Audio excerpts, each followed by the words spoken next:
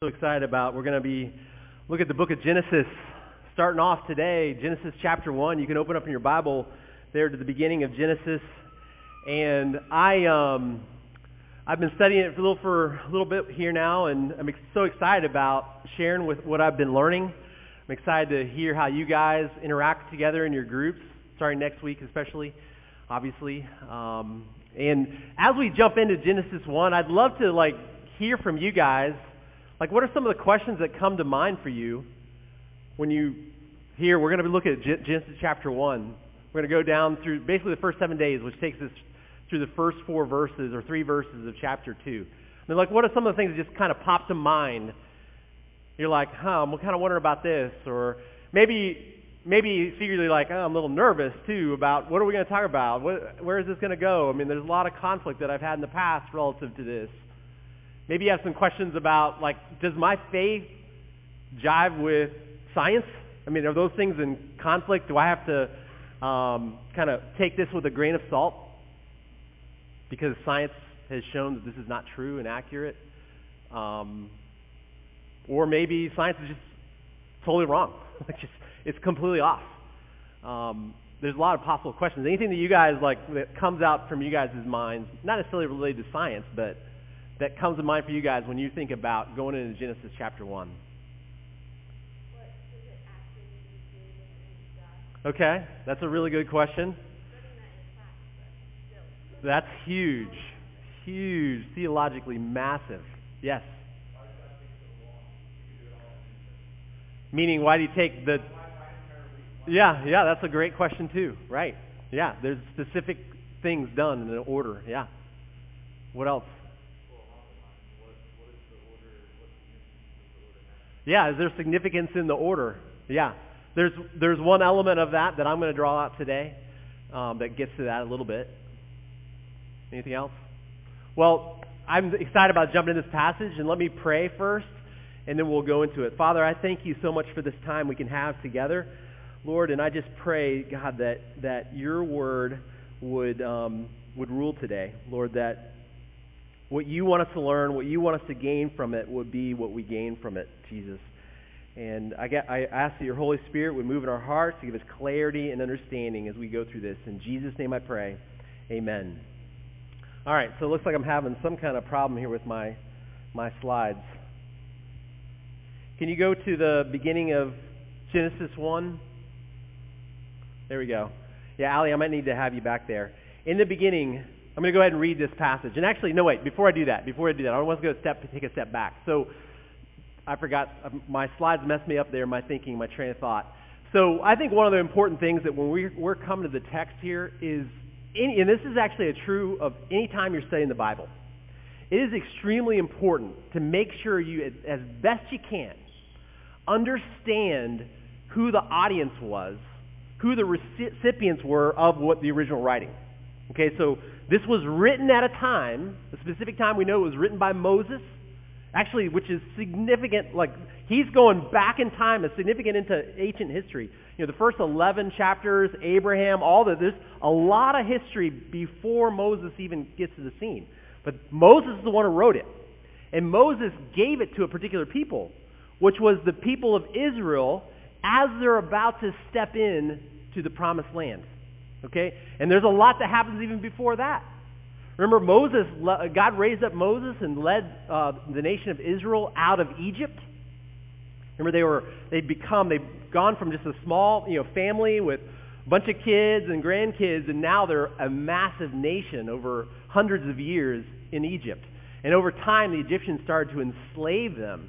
So they're being heavily persecuted and abused by the Egyptians as slaves, being forced into hard, heavy labor. They cry out to God, and God hears them. He raises up Moses, and God just shows his power over Egypt and over all the nations, over all of creation even, and rescues them out of miraculously incredible story. He takes them to Mount Sinai, where he gives them the law, and then he takes them on right to the edge of the promised land. And remember, they sent out a bunch of spies into their promised land. And all the spies came back with the exception of 2 guys. Do you guys remember the 2 guys' names? Who knows the 2 guys' names, the exception? Not Judah, somebody else. Who are the two spies? Joshua and Caleb were the two spies that came back. They said, guys, let's not listen to these other spies, because the other spies were saying, this enemy is too strong. We cannot take this land. Joshua and Caleb, they say, guys, it doesn't matter what's over that river when we have God on our side. But the people did not listen to Joshua and Caleb. They listened to all the other spies, and they basically, we read in Hebrews that they did not believe God and that was sin. And so God basically said, all right, this whole generation, you guys cannot enter into my rest, into my promised land. So you get to walk around the desert for 40 more years. So until that generation all died off. So the recipients of Genesis 1 are their kids and their grandkids. You know, some of them were maybe kids born in Egypt. They might have some memory of what God did in rescuing them out of Egypt. But probably most of the people were actually born in the desert, wandering around. I mean, like their normal life when they're raised up and just wandering around time. Now we're moving on. It's like, oh, there goes the cloud. We're going to go follow the cloud. Everybody pack up. That's what they've been doing. Now they're at the promised land and they're ready. So as I read through this passage, I want you to kind of imagine yourself. It's like, okay, you're the head of the household. You got your sword.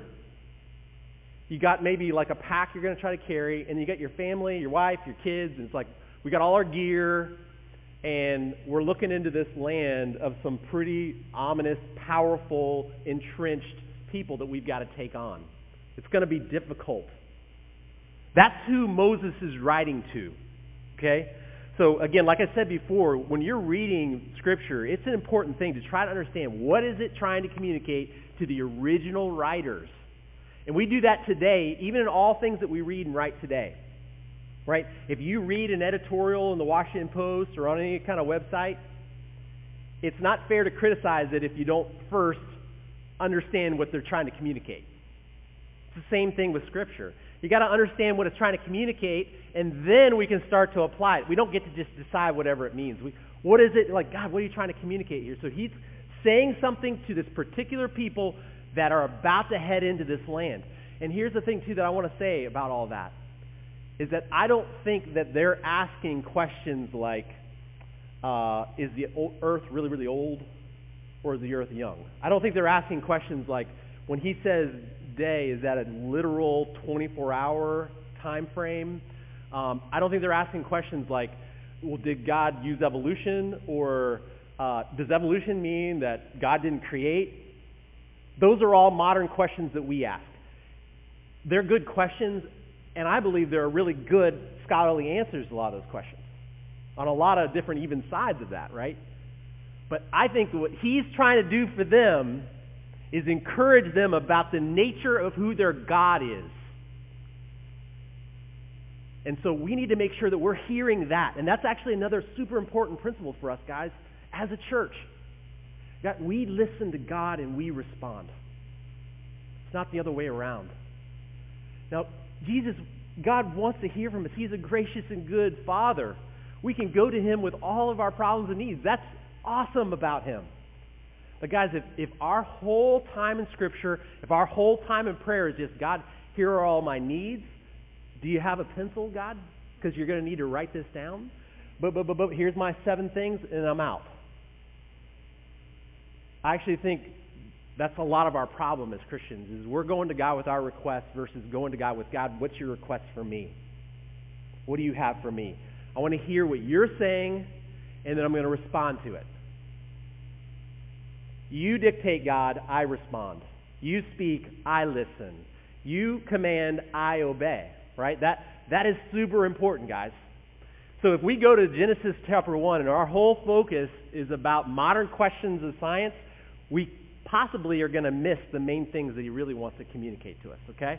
So that's kind of my setup for this. So when we're reading through this text, I want you guys to be thinking about, like, that guy who's about to lug all of everything into the promised land. The kids all left when we stopped worshiping. There's no dismissal of the children for this adventure. This is their life. And you're wondering, can I trust God? Is He really going to take care of all this? This is kind of crazy. Is he really behind us in all those kinds of things? So I don't know are my slides, looks like they're not. So I will just read it off here, and Allie, you can follow along with me. All right. In the beginning, God created the heavens and the earth. This is like an intro, like summary of this whole section. This is what God is about to do, summarize the whole thing. Verse 2, the earth was without form and void, and darkness was over the face of the deep. And here you have, like, as we go through Genesis, it's going to be stories, story after story after story. And an important thing about stories is start to see the plots. Every story has a plot. This is the setup. He's setting the scene.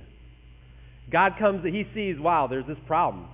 The earth is without form and void. There's darkness over the face of the deep. Like, this is not good. This is not the way. This is not a safe place for people to live. And the Spirit of God was hovering over the face of the waters. Enter our hero, the first big character in this story. Something's about to happen. Something's about to go down. Right? So this is the whole setup, guys, right here. How is he going to solve this problem as a story going on? And God said, let there be light. And there was light. And God saw that the light was good. And God separated the light from the darkness. Oh, the stupid thing. Messed me up. All right, Allie, you're going to have to just do it without me. Sorry about that. Okay. This is good technology. Hasn't gone wrong for 2,000 years. All right, verse 3. And God said, let there be light. And there was light. And God saw that the light was good. And God separated the light from the darkness. God called the light day, and the darkness he called night. And there was evening, and there was morning, the first day. Verse 6. And God said, let there be an expanse in the midst of the waters, and let it separate the waters from the waters. And God made the expanse and separated the waters that were under the expanse from the waters that were above the expanse. And it was so. And God called the expanse heaven. And there was evening and there was morning the second day. And God said, let the waters under the heavens be gathered together into one place, and let the dry land appear. And it was so. God called the dry land earth, and the waters that were gathered together he called seas. God saw that it was good. And God said, let the earth sprout vegetation, plants yielding seed, and fruit trees bearing fruit in which is their seed, each according to its kind on the earth. And it was so. The earth brought forth vegetation, plants yielding seed according to their own kinds, trees bearing fruit in which is their seed, each according to its kind. And God saw that it was good. And there was evening and there was morning the third day. So already he has pushed back the darkness. He has pushed back the waters. He has pushed back the chaos, and he has brought order into a world. He is already starting to accomplish those things. And I'm saying push back because he also later, we find out with the flood, we find out with the plagues they brought in Egypt, he can also take back those limits. This is the God that we serve. Verse 14, and God said, let there be lights in the expanse of the heavens to separate the day from the night. And let there be signs for seasons and for days and years. And let there be lights in the expanse of the heavens and give light upon the earth. And it was so. And God made the two great lights, the greater light to rule the day and the lesser light to rule the night and the stars. And God set them in the expanse of the heavens to give light on the earth, to rule over the day and over the night, and to separate the light from the darkness. And God saw that it was good. And there was evening and there was morning the fourth day. And God said, let the waters swarm with swarms of living creatures, and let birds fly above the earth across the expanse of the heavens. So God created the great sea creatures and every living creature that moves, with which the waters swarm according to their kinds, and every winged bird according to its kind. And God saw that it was good. And God blessed them, saying, be fruitful and multiply, and fill the waters and the seas, and let birds multiply in the earth. And there was evening and there was morning the fifth day. And God said, let the earth bring forth living creatures according to their kinds, livestock and creeping things, and beasts of the earth according to their kinds. And it was so. And God made the beasts of the earth according to their kinds, and the livestock according to their kinds, and everything that creeps on the ground according to its kind. And God saw that it was good. Then God said, let us make man in our image, after our likeness, and let them have dominion over the fish of the sea, and over the birds of the heavens, and over the livestock, and over all the earth, and over creeping things that creep on the earth. You know, in ancient times when a king from a foreign land would conquer and take over another place, he would erect for himself a statue, an image of himself, making it clear who's in charge around here. And I think that's another part of the picture we're getting here, is God is making it clear that he is the ultimate king, but I have set my image to have dominion over my creation. We aren't subjects. We aren't servile servant slaves kind of thing. We rule with God, under God, over his creation. Verse 27, so God created man in his own image. In the image of God he created him. Male and female he created them. Together men and women make the image of God. And God blessed them, and God said to them, be fruitful and multiply and fill the earth and subdue it and have dominion over the fish of the sea and over the birds of the heavens and over every living thing that moves on the earth. And God said, behold, I have given you every plant yielding seed that is on the face of all the earth, and every tree with seed in its fruit. You shall have them for food. And to every beast of the earth, and to every bird of the heavens, and to everything that creeps on the earth, everything that has the breath of life, I have given every green plant for food. And it was so. And God saw that what he had made, and behold, it was very good. And there we have, I think it's the culmination of the story. All this problem that he comes into, and now the completion of it. He looks out and he says, it is very good what I have made. And there was evening and there was morning the sixth day. And then chapter 2, 3 more verses.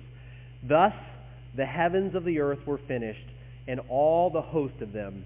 And on the seventh day God finished his work that he had done, and he rested on the seventh day from all his work that he had done. So God blessed the seventh day and made it holy, because on it God rested from all his work that he had done. So God is revealing to the nation of Israel, as they are about to step into battle, to take the promised land that God's given them, he is revealing things about himself. You know, Moses wrote the first 5 books of the Bible. They're known as the Pentateuch. That's what we call them. And Genesis, you know, each of those books are foundational to everything that we believe as Christians. And the first 3 chapters of Genesis, Genesis 1, 2, and 3, are especially important for laying down this foundation of all these other things that the rest of the Scripture and God's revelation that he gives us are built on. And there are a ton of things in this passage. And I cannot, and I will not, you're welcome, go through all of those things. But I do want to highlight 3 things that I think are foundational that he's communicating about himself. He's saying, this is who I am. This is the kind of God that I am. And it's foundational to who we are as Christians. These things apply not just to that nation heading into the promised land, but they apply to us as Christians today. He's revealing these 3 things about himself. And again, if we are consumed with, I think they're good questions. Please don't hear me minimize the scientific questions. And I do think there are great answers to some of those hard questions. But I think if that's our whole focus on Genesis 1, we're going to miss the big things that God's saying about himself, okay? So I don't want us to go to God with, God, here are my questions about creation and how you got things started. I think we need to go to God and say, God, what do you have to say to us right now? Okay, so 3 things. You ready, Allie? First thing, where am I? Here we go. 3 foundational things that God wants us to know about himself from Genesis chapter 1. And the first one that I want to highlight is, I must listen to Jesus and obey because his word is powerful. I have to listen to Jesus and obey because his word is powerful. And we see that all through this passage. And remember, the nation of Israel, you got your sword, you got your pack, you got your kids tagging along. Is his word powerful enough? Is his word powerful for us, this little ragtag group, to take on these heavily fortified cities? Is his word powerful enough for us today? There are 10 times in this passage where it says, and God said. And the number 10, theologians have seen that pattern throughout Scripture. It has this idea of completeness.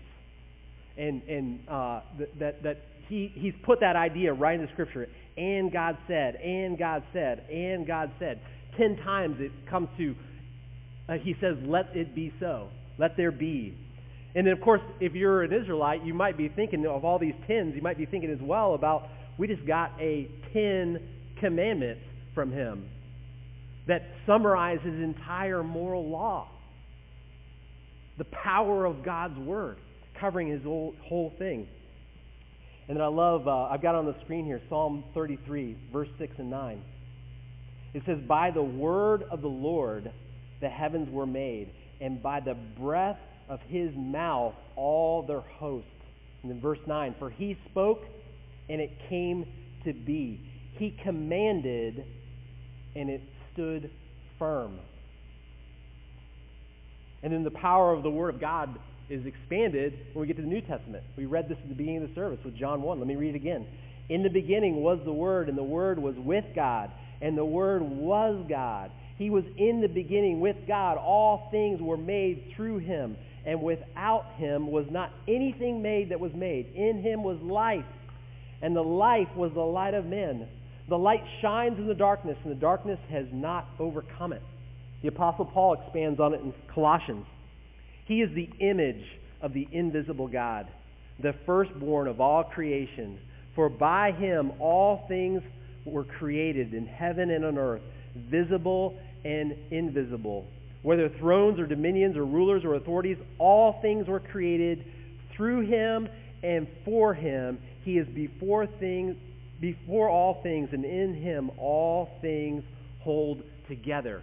This exalted God of the universe, whom all things were created through, is the same God who humbles himself down into the position of a servant, the same God who goes onto the cross on our behalf, who comes out of the grave. The power of the Word of God is powerful. The Word is powerful. But there's a problem in that all of creation listens and obeys, but the pinnacle of creation has a problem with that. We sometimes listen, we sometimes obey. The power of God's Word. But we don't listen to it, guys. And Psalm 19, I can't read it all right now, but I think it summarizes this whole idea, this tension of the power of God's Word with the lack of our obedience. Because Psalm 19 starts with the incredible things that God's created and how all those things are declaring the glory of God. But then it comes to the end of Psalm 19, and the psalmist is just honestly and humbly crying out to God, but God, I want to obey. I need your help.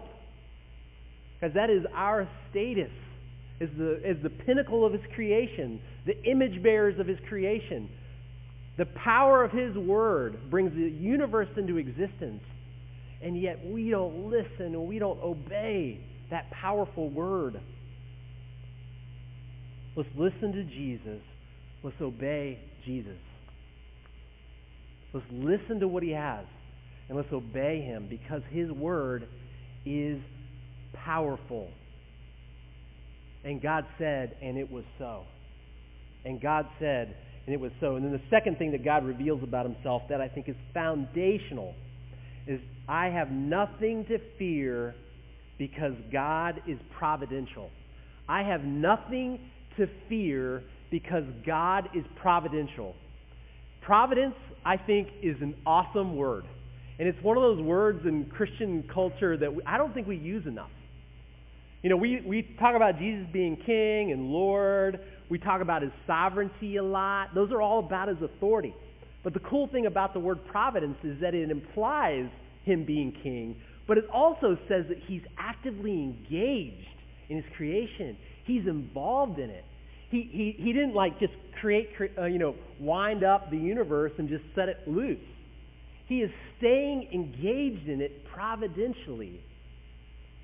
I have nothing to fear. Again, if you're an Israelite, it's like, okay, I've seen God do all these things. I've seen all the creation that he's made, but is he going to be engaged in what I'm about to do, where he's leading me into this hard fight?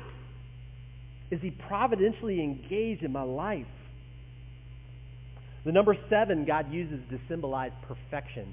And the number 7 is throughout this passage. Artistically, it's phenomenal.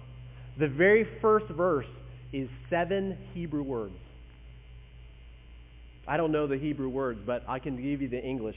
It's in the beginning, created, Elohim, God, the heavens, and the earth. And then the second verse is 14 Hebrew words. There are 7 days of creation, of course, where God established this pattern of work and rest. There are 35 Elohims, exactly 35 Elohims, 35, a multiple of 7. There are 21 heavens. There are 21 earths, both multiples of 7. There are 7 and it was so's. God orchestrated his creation exactly and precisely the way he wanted. He's providentially engaged in our life. And of course, if you know like the rest of Genesis, near the end of Joseph's incredible story, remember what Joseph said to his brothers? Remember that? And Joseph had been betrayed by his brothers.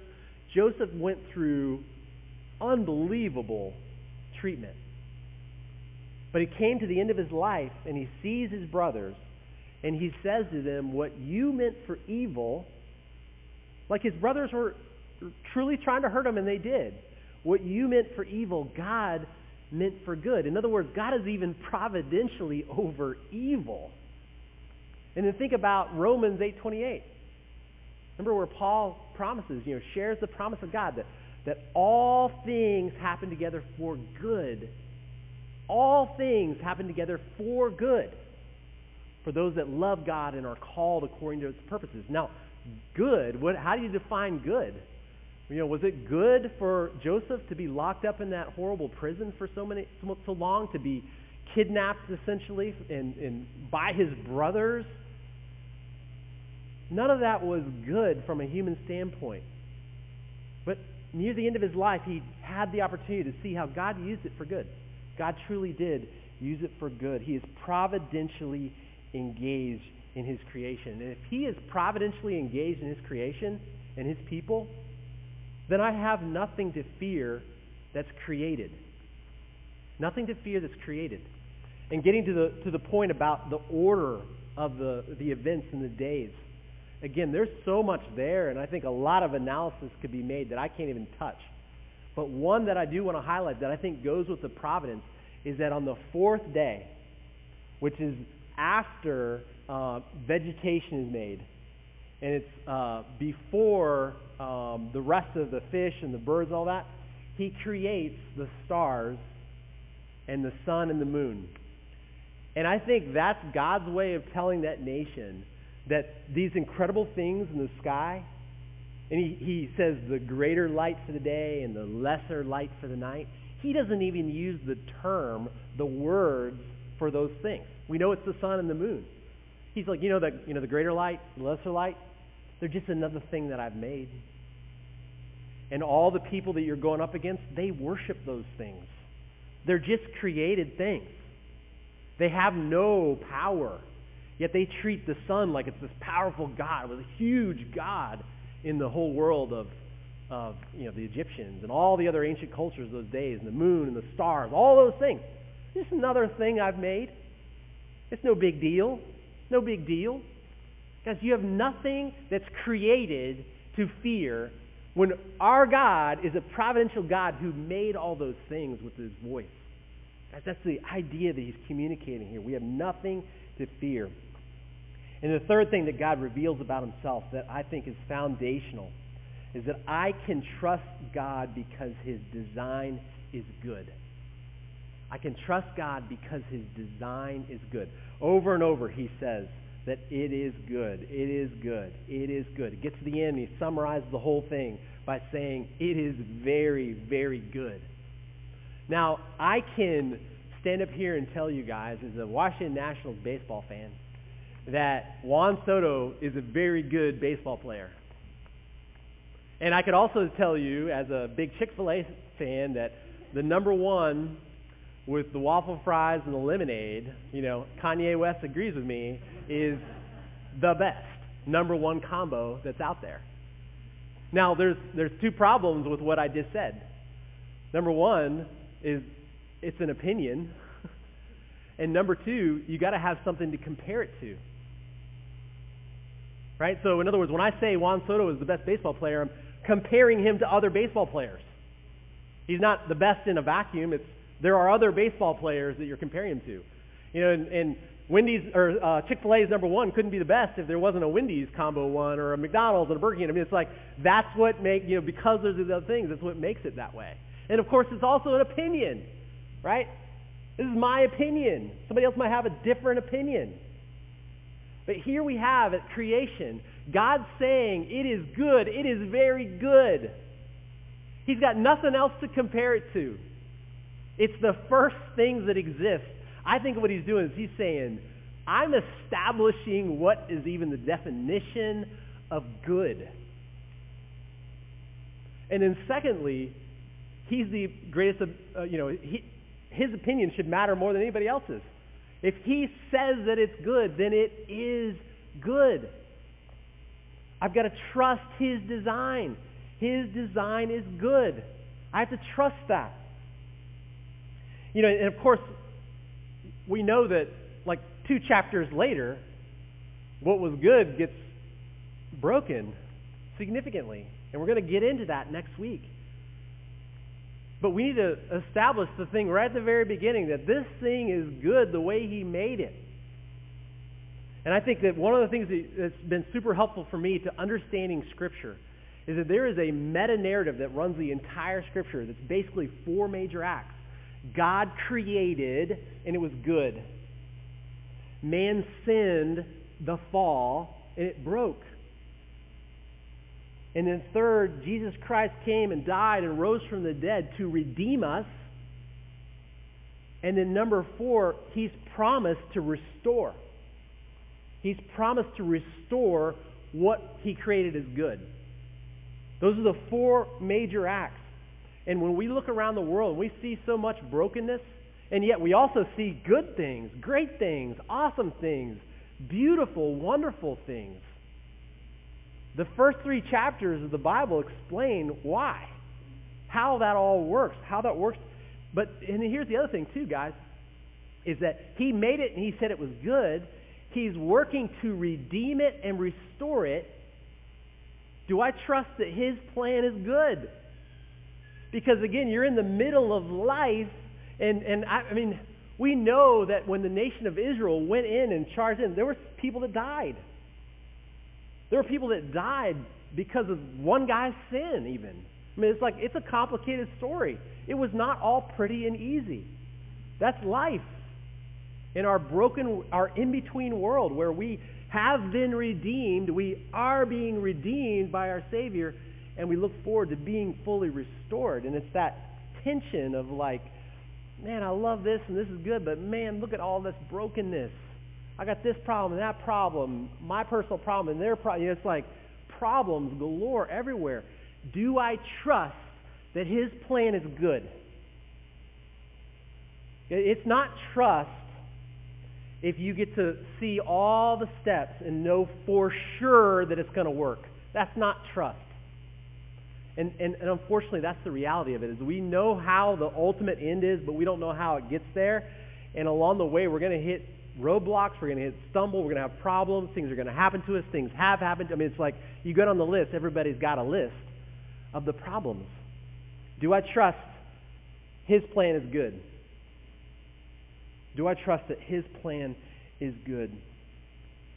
There are a lot of voices that come to us that are telling us other words, other things that are being commanded.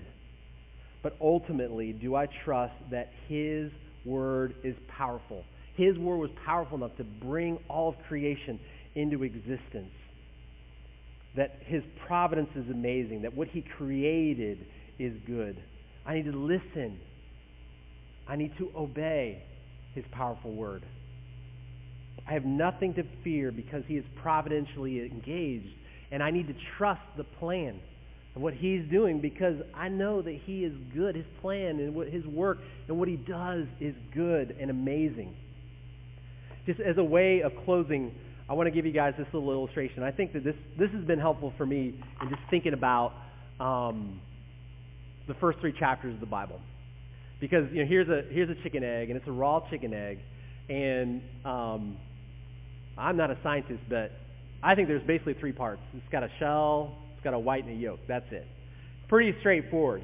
And these things are amazing, right? I mean, awesome source of protein. It's got a little to-go package. Pretty sweet. And we can get these things in abundance. It's actually pretty amazing. Another thing that blows my mind. I am not a farmer, but I think chickens they lay one of these pretty much every single day, which is mind-blowing. And just excellent source of protein and health. It's a healthy, inexpensive food, and it's great. It's in great condition here, and there's no technology on the planet that I know of. Maybe you guys can tell me. Maybe Joe the chemist, can tell me that we don't have the ability to create this. But a chicken plops one out every single day, But I'm going to try, all right, so I'm going to put it in this so that hopefully this will stay sealed. And I'm going to go Genesis 3 on this. So I'm going to crack it. Yep, there we go. I'm going to shake it. All right, so now it's a mess. And, if you crack an egg, you're making an omelet, and you crack the egg in such a way the shell goes down the omelet, you might, if you got a lot of eggs, because eggs are kind of cheap, you probably would throw away rather than try to pick out all those eggs, or shells. But of course, if you were really super hungry and you didn't have anything else, then you probably would okay, I'll pick out those shells and we'll make this work. The 3 parts are still all here, right? All 3 of those things are here. But you know what? There's also no technology on the planet that can put this back together. I think Humpty Dumpty told us something about that, right? You can't put it back together. This thing is broken. But the pieces of what it was at the beginning are still there. We still see it. We know what's there. We see these parts. It would take a miracle of God to go back to where this egg was before. And guys, that is our life, and that is the world. That is the reality of where we are today. But the Word of God came in flesh and lived a perfect life to redeem us back to Himself. We don't work. We don't chase after it. Guys, we're about to do communion together, and we are remembering what Jesus did for us. We're not doing it. We don't do the work. Guys, what we bring to the table is our broken eggs. That's what you got. Your broken eggs is what you bring to this table. And what we take away is His life broken on my behalf. So that the brokenness of my life is on that cross. So that I can now live in freedom. I can now live for Him. And I can live in hope for the day when He completely and totally restores everything that was broken. And guys, it is hard to live in this in-between stage. Because that's where we're living. We put our faith in Jesus Christ and He redeems us. We are declared His sons and His daughters. He begins to free us. He begins to put things back together. And so many of you have seen those things happen in your life. But there's still stuff that's broken, and there's still things around us that are problematic. that have not been fully restored yet. And those are the things where we've got to lean back on these foundational truths. His word is powerful. His word is powerful. I need to listen and I need to obey. Right? He is providentially engaged in my life. Maybe not the way I want. Maybe not in the timing that I want. But he is engaged. I have to trust that. I can't fear these other things. And then his plan is good. And it may not seem that good at the moment, but I just got to trust him in that. I just have to trust him in that because his plan is good. So I'm going to pray, and then Christy's going to play a little bit while you guys, when you're ready, you can come on up and take some of the communion, and then the worship band's going to come up and close us out with our final song. And then, like we normally do, if anybody would like to share right after that, we'll take a few minutes for that as well. So let me pray. Father, we thank you so much for your word. Lord, we thank you so much for Jesus, who is the Word, who came into our world, humbling himself as a servant to die on the cross on our behalf. Lord Jesus, you have redeemed us through faith in Jesus Christ. And so we receive this communion in faith, Lord, knowing that this is who we are now. Lord, that my sin doesn't have to be, I can't clean myself. I'm not going to clean myself. There's no other thing that can fix what's completely and totally broken like this egg. It's only the miracle of God, the miracle of the gospel that begins to put my life back together and to redeem and to restore. So, Lord, we receive this in faith, God, that you are our Redeemer, the redeemers of our souls, Lord, the lovers of our souls, God, our Father and our big brother. We thank you so much in Jesus' name.